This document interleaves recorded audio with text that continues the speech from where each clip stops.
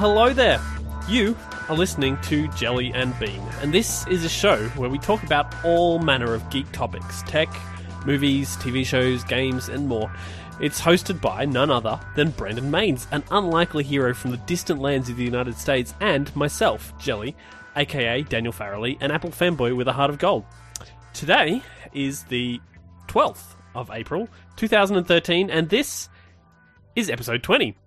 Hello, Bean. Hello, Jelly. So I think we have a tiny bit of follow-up for this week's episode. Really? Follow-up? Yes. Awesome. Yes, and actually it is a tiny bit, so, it'll be the first where there is actual follow-up, and it's not going to take us the whole time. Indeed, because I believe this follow-up I actually posted for people on the various social network accounts that we have for people to read. You did, but in my defense, I wanted to talk about this before I saw that you posted it. Yeah, well, if you've got something to talk about, let's talk about it. Jeez. Okay, well, what it is that Raven, the software or game development company, released the source code for two of the Star Wars games that they made, Jedi Knight 2 and Jedi Academy. Yep. They kind of just said, all right, there you go. It's free for everybody.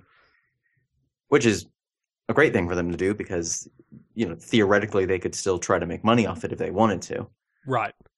But yeah, so they've just made it available for everybody, and they've said that they're not going to support it, and it'll take some work to get it running with the retail assets, so that the stuff that ships with the game, but it's doable, and people, I assume in the near future we're going to see a lot of Jedi Outcast and Jedi Academy mods come out with hopefully some super awesome stuff going on. Right.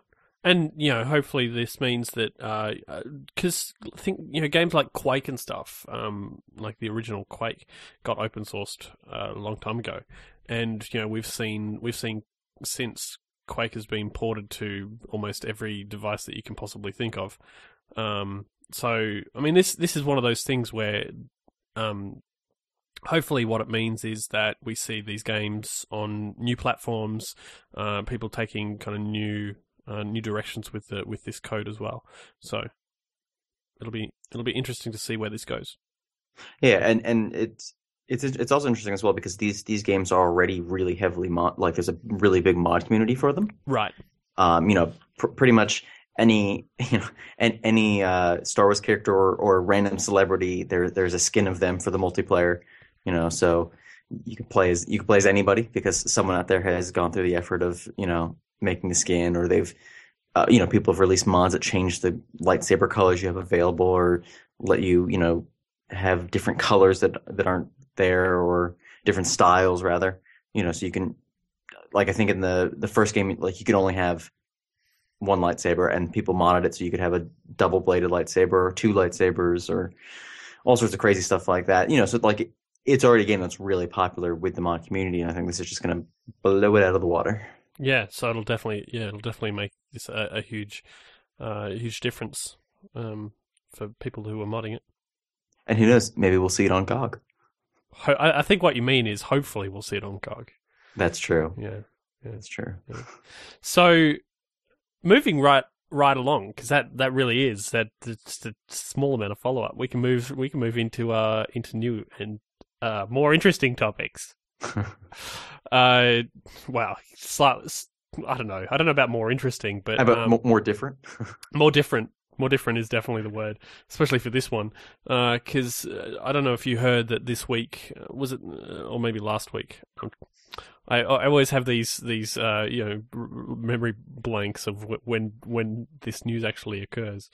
Last week, I think it was, Facebook announced Facebook Home. Did you? I assume you heard about this.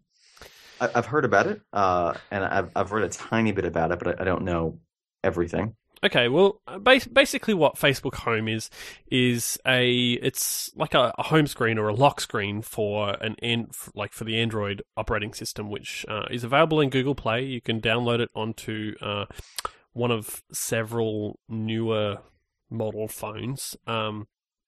And what it does is it kind of takes over as your lock screen, so that you can have like your feed feed from Facebook is basically displayed on the device with a real kind of photo emphasis, and you can do things like use Facebook Messenger and stuff like that.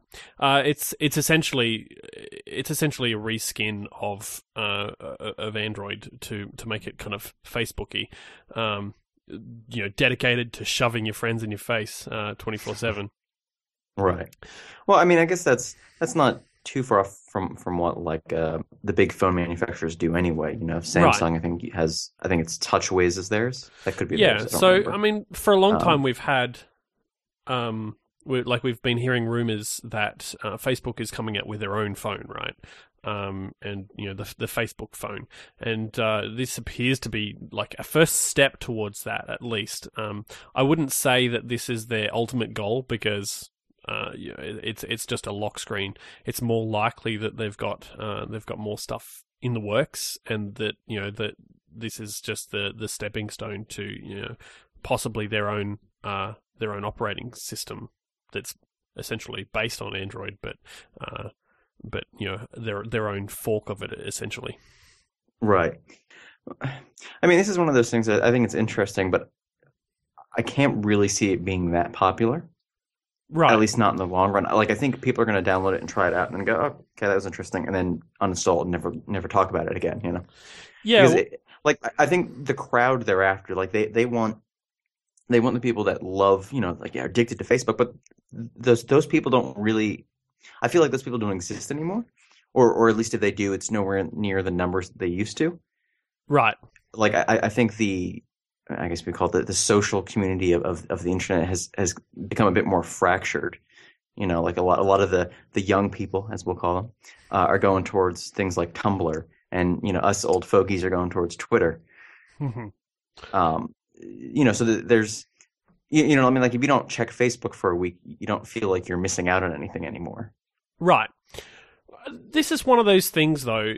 Like, personally, I feel like it's like I said, it's about shoving your friends in your face, and I have no desire to have to wake up and the first thing that I see is several photos of some one of my mates who's currently over in Spain or whatever. Like, I have no like, if I want to look at that, I can go to Facebook, but the idea of Facebook Home is it's bringing it to you, and it's becoming it's essentially making your phone about the people like around you, and putting that in your hand, which just doesn't appeal. Like, it doesn't appeal to me at all. I'm sure that there is a market out there for it, though. Facebook has 500 million users or something. So yeah, they have a small amount. Yeah, so there's clearly going to be people out there who do care about this sort of stuff. Somehow I don't think that the tech community is going to be one of them. So it'll be interesting to see where this goes for them. I mean, this, like I said, I think this is possibly a first step for them, as opposed to like an end result. This is like none of these companies seem to be able to just keep to their own thing. Right. Everybody has to have their hands in every pot, because in order to try and get everybody into their main pot, I guess. So what this is essentially, I think, is they're taking on Google Plus in a way that only they really could. There was an interesting discussion about this that I listened to over the last week from John Gruber, who some of our listeners might know as he's a tech blogger, and with a very Apple focus, which is why I listened to him, I guess. We're not surprised. But he had a great talk on his podcast this week with Om Malik from GigaOM. And they had a great talk about this, which was very in depth and about what this actually means as far as Facebook's future and the future of Google and Google's ecosystem. So I'm going to throw the link to that particular podcast in the show notes, and that if you want to hear more about the that side of this particular announcement, that's a great way to do it. Okay. Yeah. But as long as they come back to listen to us. Yeah, look, we're much better looking than they are, I think. So well, then we're much better looking than most people. Yeah, so. That's true. It's true. So look, I don't want to. I thought that was that particular conversation was very pertinent and very smart. So I thought that it's probably the best thing for our listeners to listen to as far as where this is headed. They can have we could have the conversation here, but I don't want to steal the thunder. I don't want to give the credit to these guys, because the conversation that they had was very, very good. Right. And more importantly for our listeners, if you guys have Android phones, download it, try it out, and let us know what you think. Right. But only if you have one of the several Android phones that is actually available on at this stage. That's true. So if you fit in that criteria and you're one of the attractive ones who listens to us, then go for it. And now, if you are interested in actually getting a phone that has this on it specifically, because you're a big Facebook fan, you can actually do that, because they're releasing. There is a phone being released in kind of tandem with this called the HTC First. Okay. And it's going to be it's essentially a mobile phone with Android on it that has a specific, the purpose of it is to have the Facebook this new Facebook Home interface on it. But it's it's an interesting thing to kind of look at, and certainly if you don't like it, you can always uninstall it, which is one of the things that is available on operating systems these days. Right.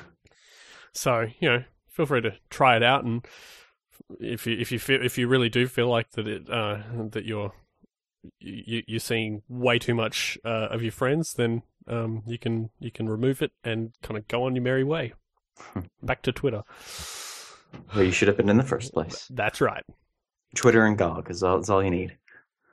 Yeah. So, the only thing that that I would be really concerned is about this is essentially an always on Facebook feed, right?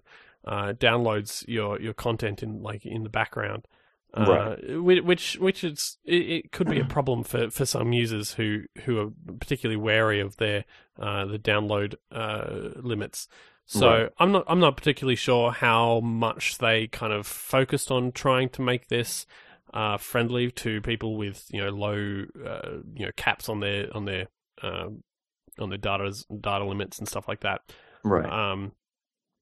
I know that they have kind of made some efforts in that regard, but look, it stands to be seen. This is one of those things where I guess you just have to play with it for a while to kind of get an idea of. So, install it, and if you're having if it causes any data issues, let us know. But if you have got data issues, then perhaps you can wait for the NBN. What a lovely segue that was. I know, right? I'm very proud of that. So the other news that happened this week, and this is a big one, is that the Coalition, which is one of the two major political parties. Well, it's not really a political party. It's a group of parties, which is why it's called a coalition. Anyway, so it's one of the two major kind of, for lack of a better word, parties. Factions? How about factions? Yeah, factions is good. It's one of the two major factions in the Australian politics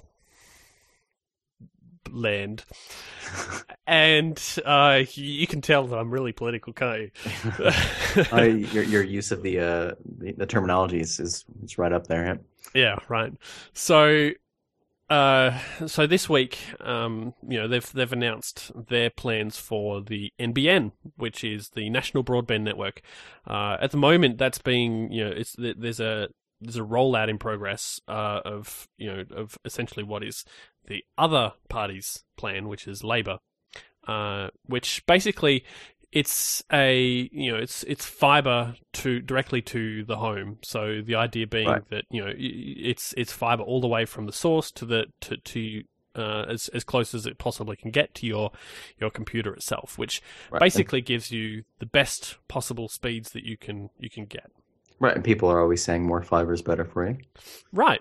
Fiber is good for your digestion or something or other. There you go. Yeah.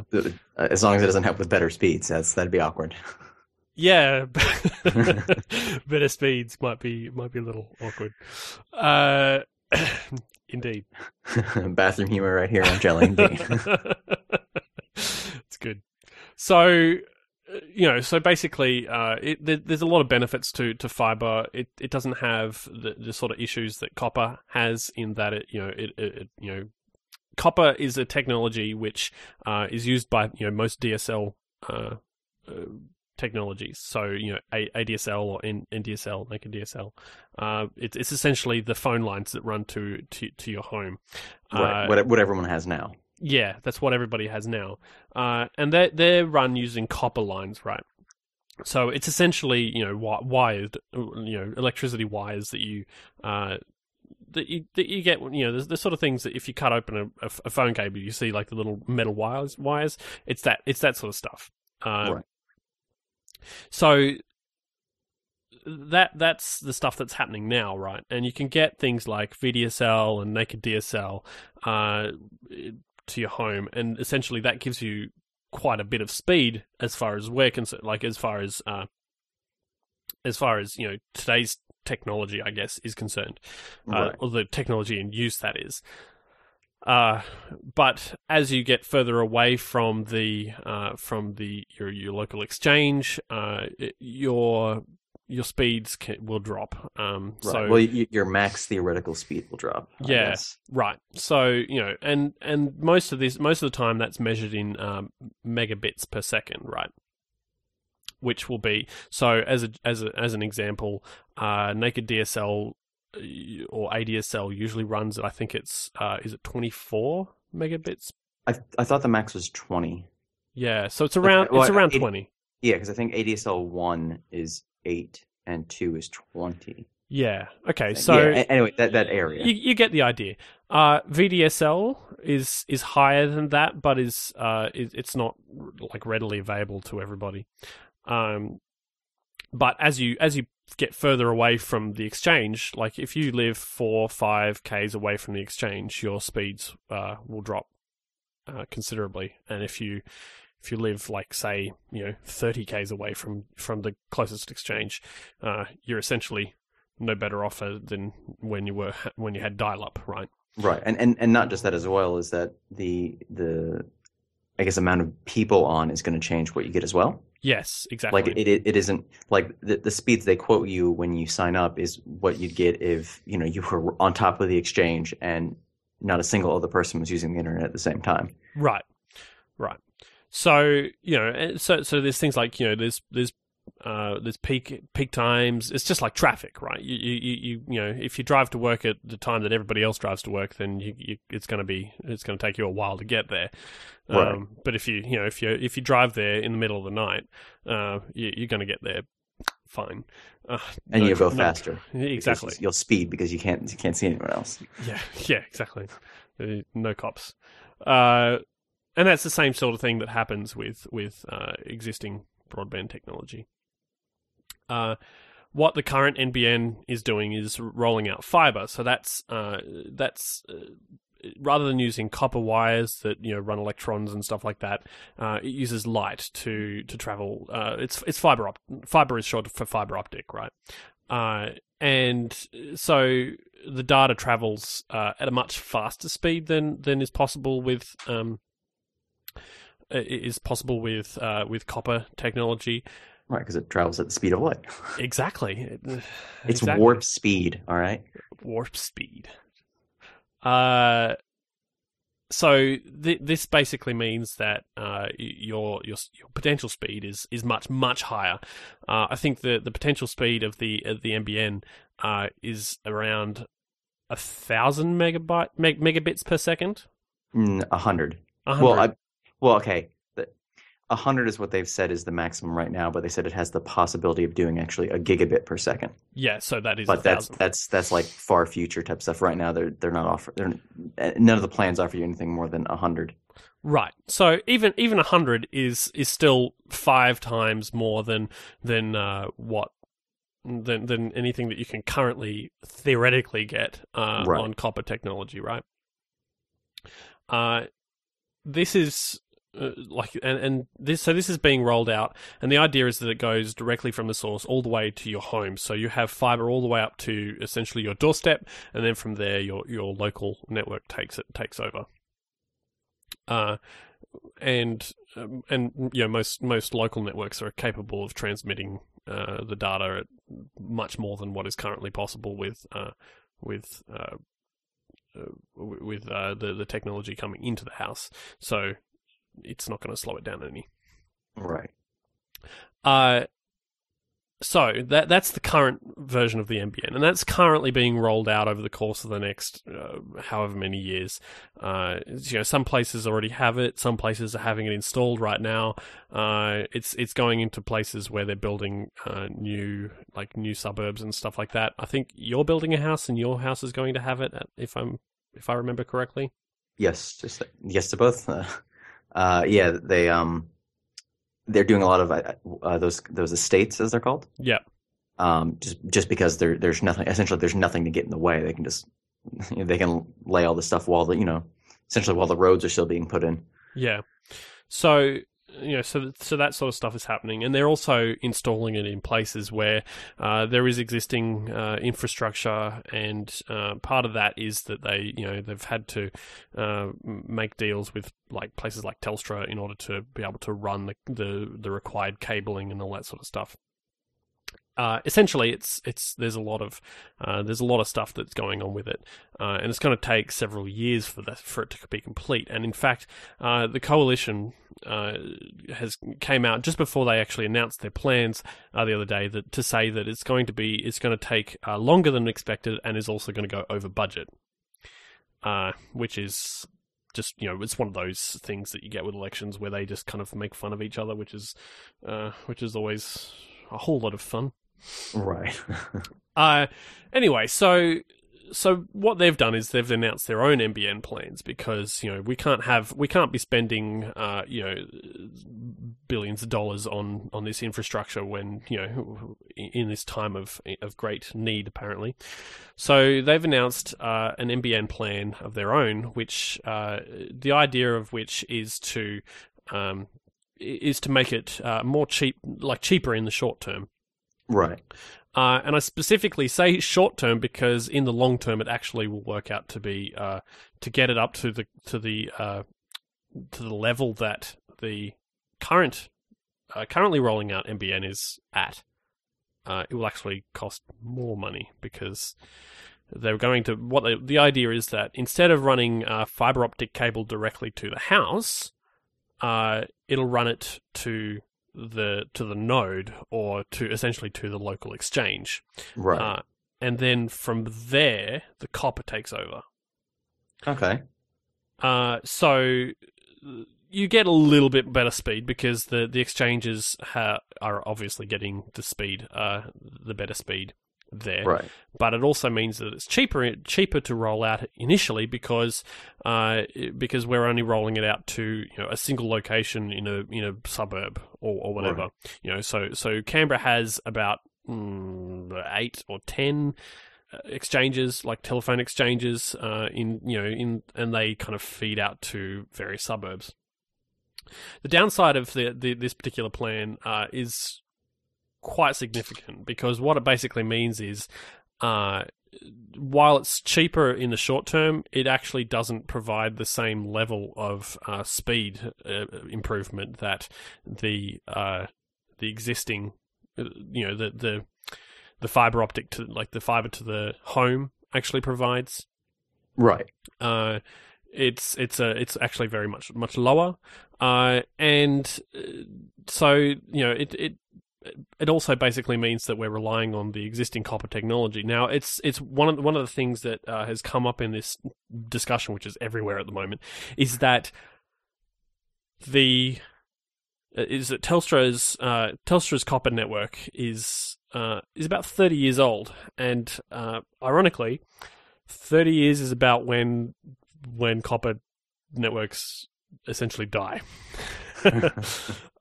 So this is the sort of thing where that the coalition's plan kind of hinges on a network, a technology that exists essentially on its deathbed.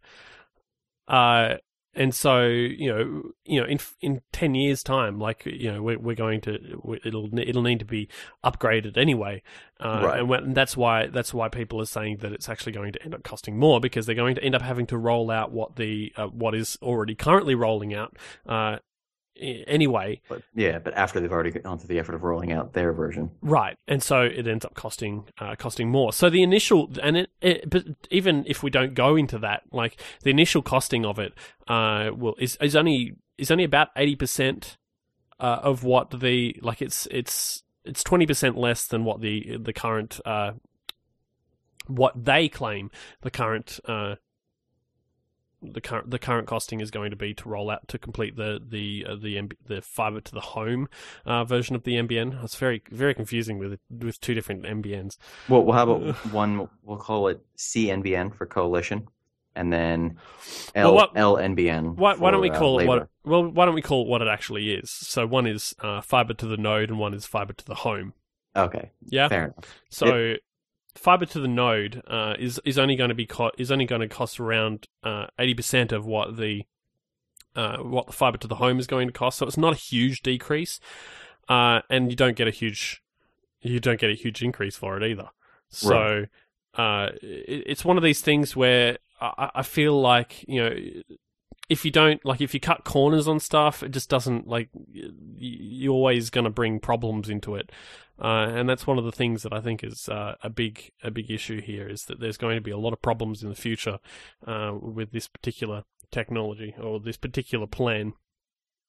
Right. I think it's one of those things where it may look better politically to say you're saving more money, and even the fact that you've come out with your own plan, but from a technology viewpoint, there's no point going halfway.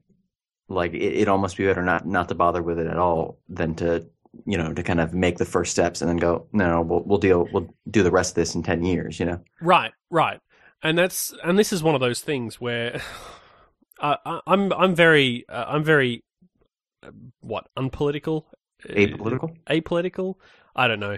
I very much dislike this whole idea of having of elections where it's basically just who's the most popular and amongst voters.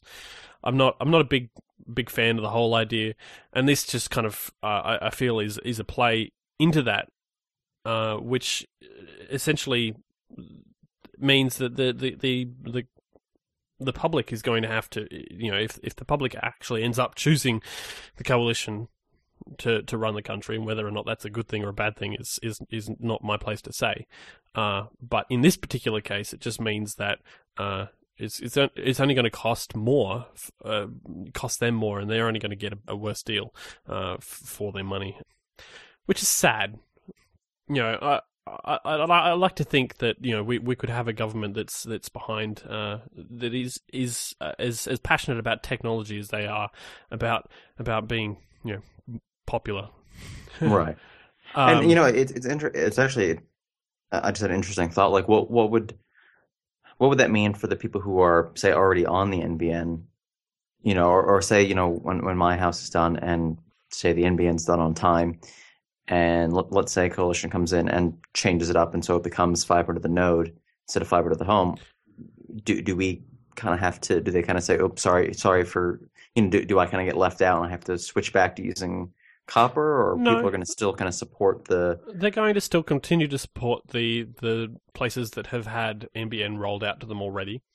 So if you've got NBN out there and you're listening to the podcast, then bully for you, because you're gonna be able to have NBN.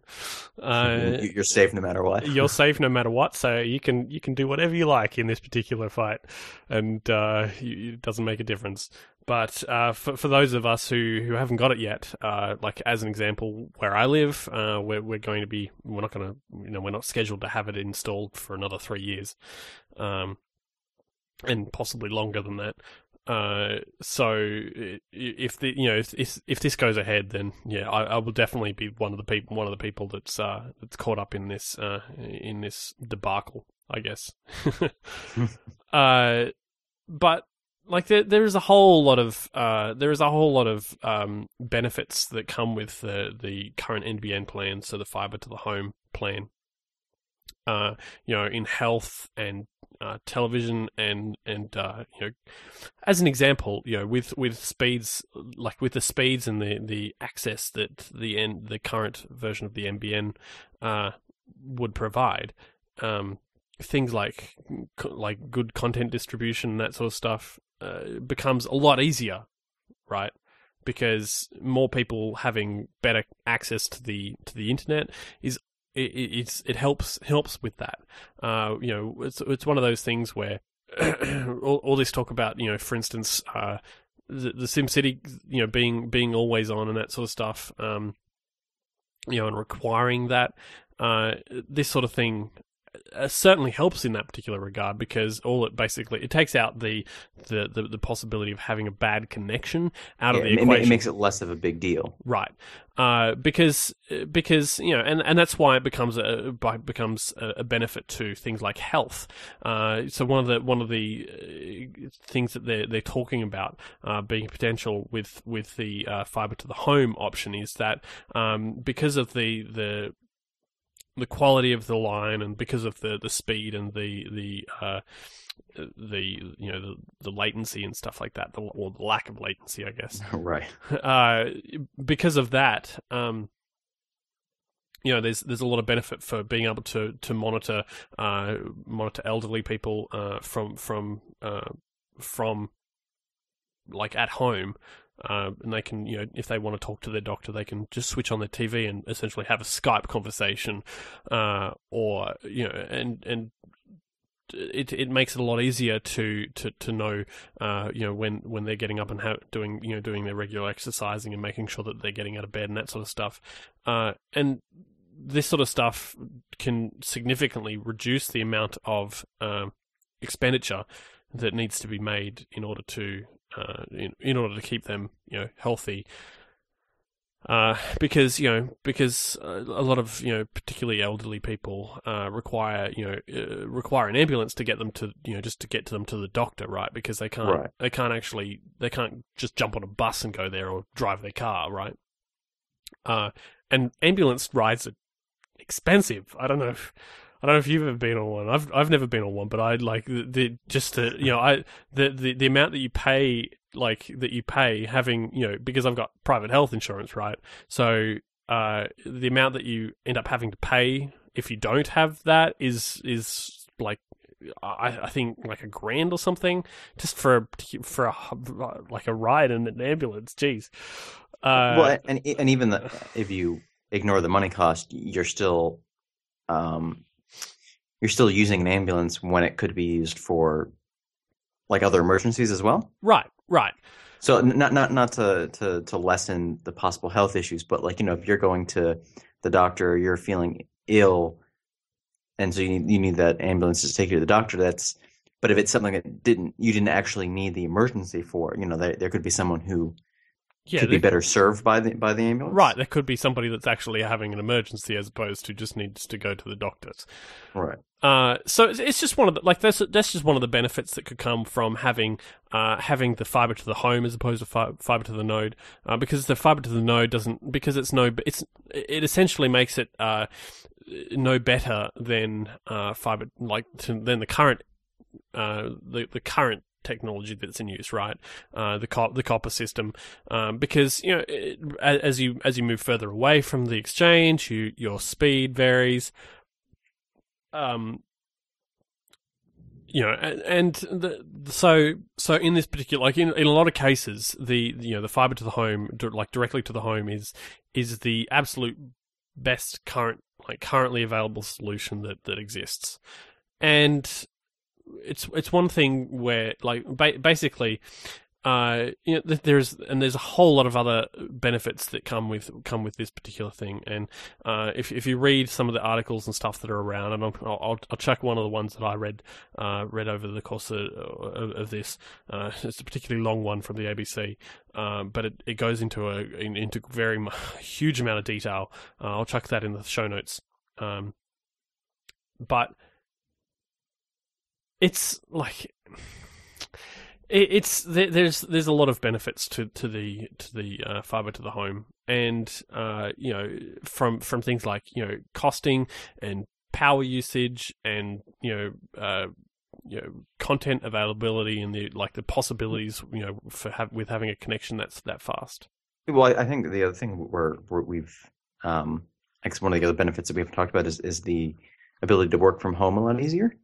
Right. Like, I guess telecommuting. There you go. That's the word. Yeah. So it makes it a lot easier. I think, especially because I know at least in this area, in Wollongong, a lot of the people who live here work in Sydney or, some of the more northernly suburbs. But I think it'll help, I guess, some of the smaller cities grow a bit. Right. Because the people who live there aren't just living there, at night. They'll actually be there during the day, So I guess it'll help. It'll help the big cities kind of be less busy and help the little cities grow a bit more as well. Right. And and then you just look at things like Centrelink, for example, and the article goes into this a little bit. Centrelink has, I think, 900 offices littered around Australia, essentially, where it has people working there to support the local community by providing them with their benefits and all that sort of stuff, all the stuff that the Centrelink does. Right. And what if they didn't need those anymore because the existing infrastructure was so basically everywhere, and and they didn't require the offices to be in all the different towns. They could just have people could just talk to Centrelink essentially over a Skype conversation or whatever technology, and benefits are provided digitally as opposed to being there, and they could provide and they could provide it from a central location, like a call center or something like that, which may not sound like an improvement, and in some cases it's the sort of thing where it's always nice to have the person right there, but right. But there are so many instances in which this could be beneficial for the economy, for people to be able to have access to this sort of stuff where they wouldn't have had access to that before. People who are disabled, who require, who need to go and collect whatever things from Centrelink, could definitely benefit from not having to leave their house in order to do so. And it also makes it a lot easier for having to do things without having to make the special trip to go and do it. And I should say, and we really should probably move on from this particular topic. But before we do, I just want to point out, this is like a lot of these benefits are the sort of things where it's like, oh, there's the potential for this, right? There's the potential that people could work from home. Of course, there's all sorts of other things that kind of are required to kind of go correctly for that sort of thing to happen. The company has to be able to support it. They have to have all the right equipment at home and all that sort of stuff, right? Right. That's a given. But if you don't have the technology to be able to, like the fast speed internet in place in order to be able to do that, it's not even an option, right? So it becomes it goes from being completely not an option to being a possibility. Right. And it can't go like it. And at this point in time, like it can't be any more than that, really, because it requires a lot of other things to fall into place in order to make them happen. But I think it's it's very important to kind of go, okay, because we have been talking about the possibilities as opposed to this will happen because we have fiber to the home. It won't necessarily, but it's definitely a possibility, and it's definitely something that people are talking about because of the ability, because of the availability or the upcoming availability of fiber to the home. Right. So. Hopefully that just kind of breaks the whole thing down for people.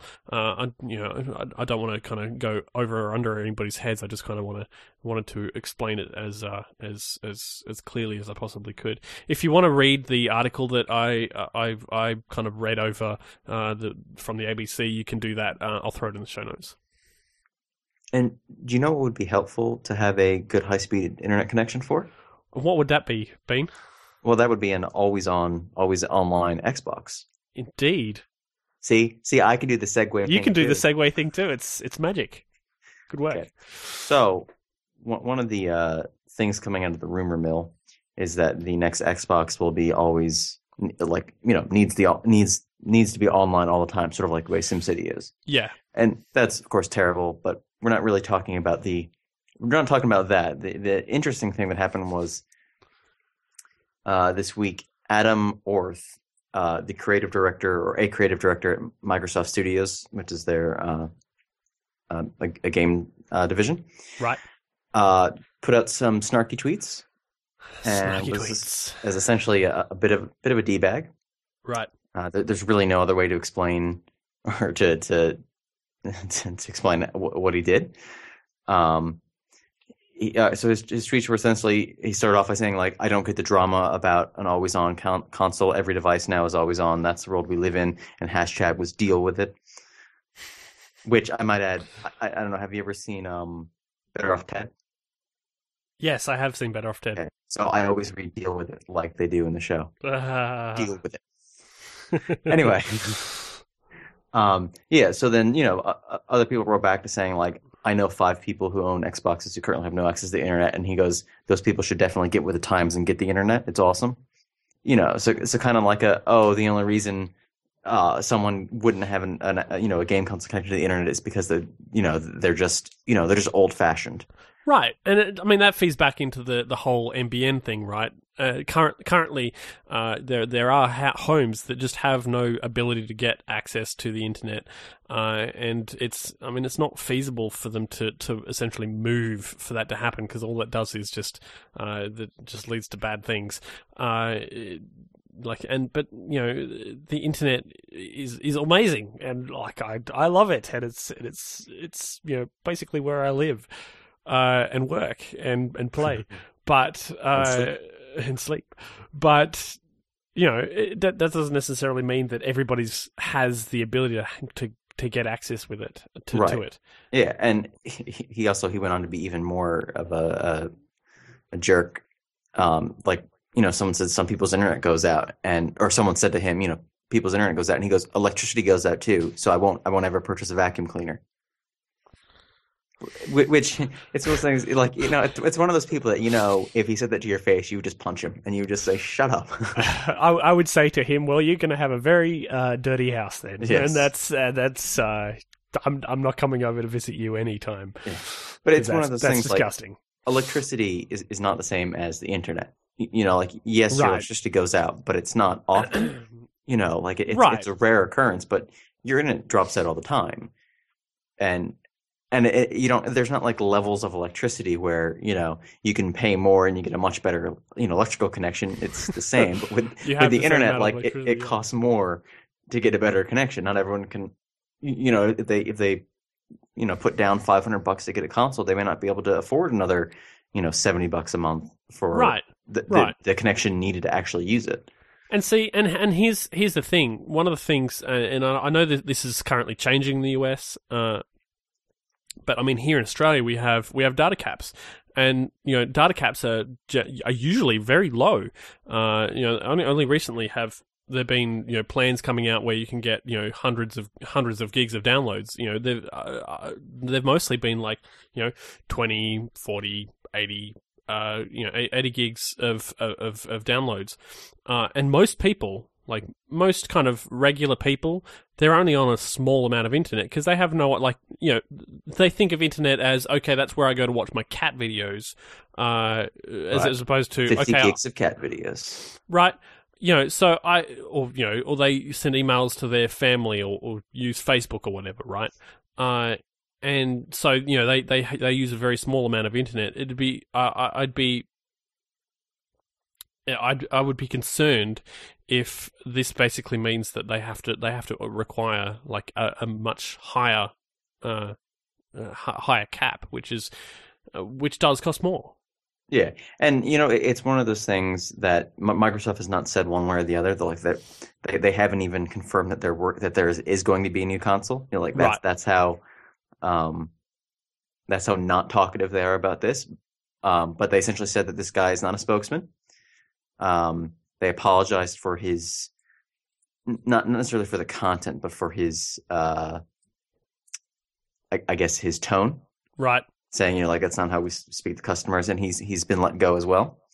Yeah. I saw that today that he's left Microsoft. Yeah. So I don't know if that means if he left on his own accord or. I think the terminology that they're using is just he's left. Yes. So that's not to say whether or not his departure was his choice or their choice. I would like to think that this is the sort of thing that Microsoft has, because Microsoft has kind of been in, what would you call it? Like, they've been very careful about where they've been treading recently. So right. With the debacle that they had in Europe over the the huge fine they got that we talked about a few weeks ago, for not allowing customers to choose their web browser, and then with the competition thing the other day where they accidentally leaked a whole bunch of people's details, and they apologized before it kind of became a huge deal, and provided essentially a $20, yeah. Yeah, like a I guess a payment to people who were affected by that, and in this particular case, like they've essentially had an employee come out to and spouting his ridiculous personal opinions, and so because of his status within like Microsoft, they essentially it looks bad for them, and so I would like to think that this is something that they've basically said, okay, you need to leave. Yeah, and maybe it's embarrassing for them is what it is. Right. It's not going to hurt them in the long run what he said one way or the other, but it's bad PR. Right, because regardless of whether or not the always on actually is the case, whether or not the console requires always on, which, let's be honest, that's a terrible idea, and that if they listen to their customers, they won't do that. But regardless of that, this is a terrible thing to allow to happen. So, and it's terrible for customers to feel like that Microsoft doesn't care about them, and that it's just basically all about the money. Because that's how it will feel to them. Yeah.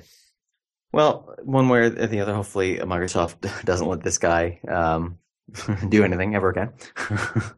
Yeah, well, he's out of Microsoft now, so he definitely won't be doing anything for them anymore. That's true. That being said, the Xbox, the next Xbox is still really only rumors. Although there is an Xbox event planned for May, which is not very far away now. So hopefully within the next few weeks we'll have an actual announcement of what the next Xbox is going to be. Yes, and if it's not announced there, which people are saying it might be, then the next one will be E3. Because that was the original date that people thought it was going to be announced, but now with this one coming out, they're thinking it'll be moved up. Who knows? But who knows? Yeah, near future, we think we'll hear something. And hopefully that something will not involve an always-on internet connection. Yeah, well, I think SimCity has only proven that the always on thing is not something that customers want. They want to be able to play their stuff offline, and online should always be an option, but it should never be required. I think because it's clear to me that people want to be able to play their games privately if they want to, right? Having the always on online requirement just means that they are forced into the social situations that they don't want to be in, and whether or not that means that they have to actually respond to people or anything like that is beside the point. It's a requirement that it's not technically feasible at this stage for everyone, and it definitely will be the sort of thing that people will take into consideration when buying a console. And I feel like that if it is always on, that certain customers won't actually understand it. That in order to play this, I can just imagine, somebody who, there are older folks who have bought Xboxes so that so their grandkids or whatever can play when they come around to visit. Right. I can definitely imagine those people walking into a store to buy a new Xbox and say and being shown it, and then when they're told that it's always on, they're like, what does that mean? So I have to be always connected to the internet. I don't have an internet connection at home. I don't use it. It's just one of those things. Like it's a terrible idea in both in theory and in practice. Yeah, and it's if they come out like that with that, a lot more people are going to go to the PS4 than would have before. Right.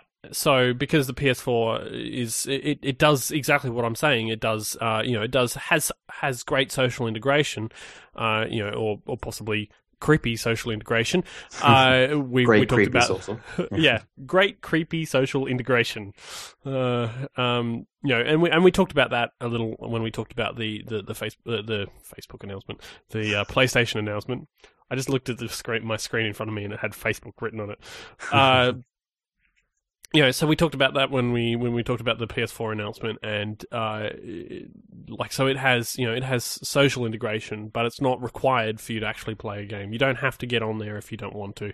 If you want to just if you're just pulling it out to play it on on a little screen somewhere, God knows where you haven't got an internet connection, right? That's still a possibility. You don't have to have the internet connection there just so you can play the latest copy of Bejeweled or something. Like it's which the whole idea is just silly, really. Yeah, I agree. But we'll be talking about it more as it becomes less rumor and more fact. Right. And hopefully we'll have good news. Indeed. Hopefully. How are we going for time? I think we've got time for a little bit more. Did you? So there was an article that came out this week to say that Apple and Yahoo are working together for deeper integration. Yes, it's a unlikely binding. No, that's the word I'm looking for. Melding. There you go. An unlikely melding of two companies. Right. Just to be clear, when you say melding, we're not talking about a merger. We're talking about working together. Just to be clear. Yes, that's true. Though that would be interesting if they merged. What would they call themselves? Well, I would have a real trouble seeing figuring out what their direction would be. Because you just have to have a look at their homepages, right, to see how different they are. Yahoo is typically just content, lots of content. Just fill this crack with content and just stuff it in there. Just kind of get it in there and just lots. It's ridiculously cramped. And then Apple is just white space. That is very true. So they probably won't be merging anytime soon. Yeah, I don't see that happening. Anyway, that's It's an interesting thought. But yeah, so what actually is happening is essentially Apple is going to be using some of Yahoo's content for I guess some of the applications. Right. So like data from Yahoo Sports or Yahoo News and other Yahoo websites, you'll be able to essentially get that information from when when you use Siri and that kind of thing. Right. So like I assume right now it uses does it use Google for that kind of thing? Not necessarily. Some of the applications use Yahoo. So as an example, the weather app uses Yahoo as its source for weather data. Not that you use it here in Australia because it's all wrong. The stocks application, I believe, uses Yahoo for its backend, but there is a limit on which applications use it. And it's specifically related to where they pull data from for specific for the apps that require required data, and they just pull the data and display it. I would think that this basically means that there's going to be a much deeper integration of this sort of stuff, that it'll be integrated into Siri for things like pulling like sports results and stuff like that, which Yahoo does provide. And to a certain extent, that sort of stuff is already occurring, but perhaps there is more data that we're going to be seeing from Yahoo.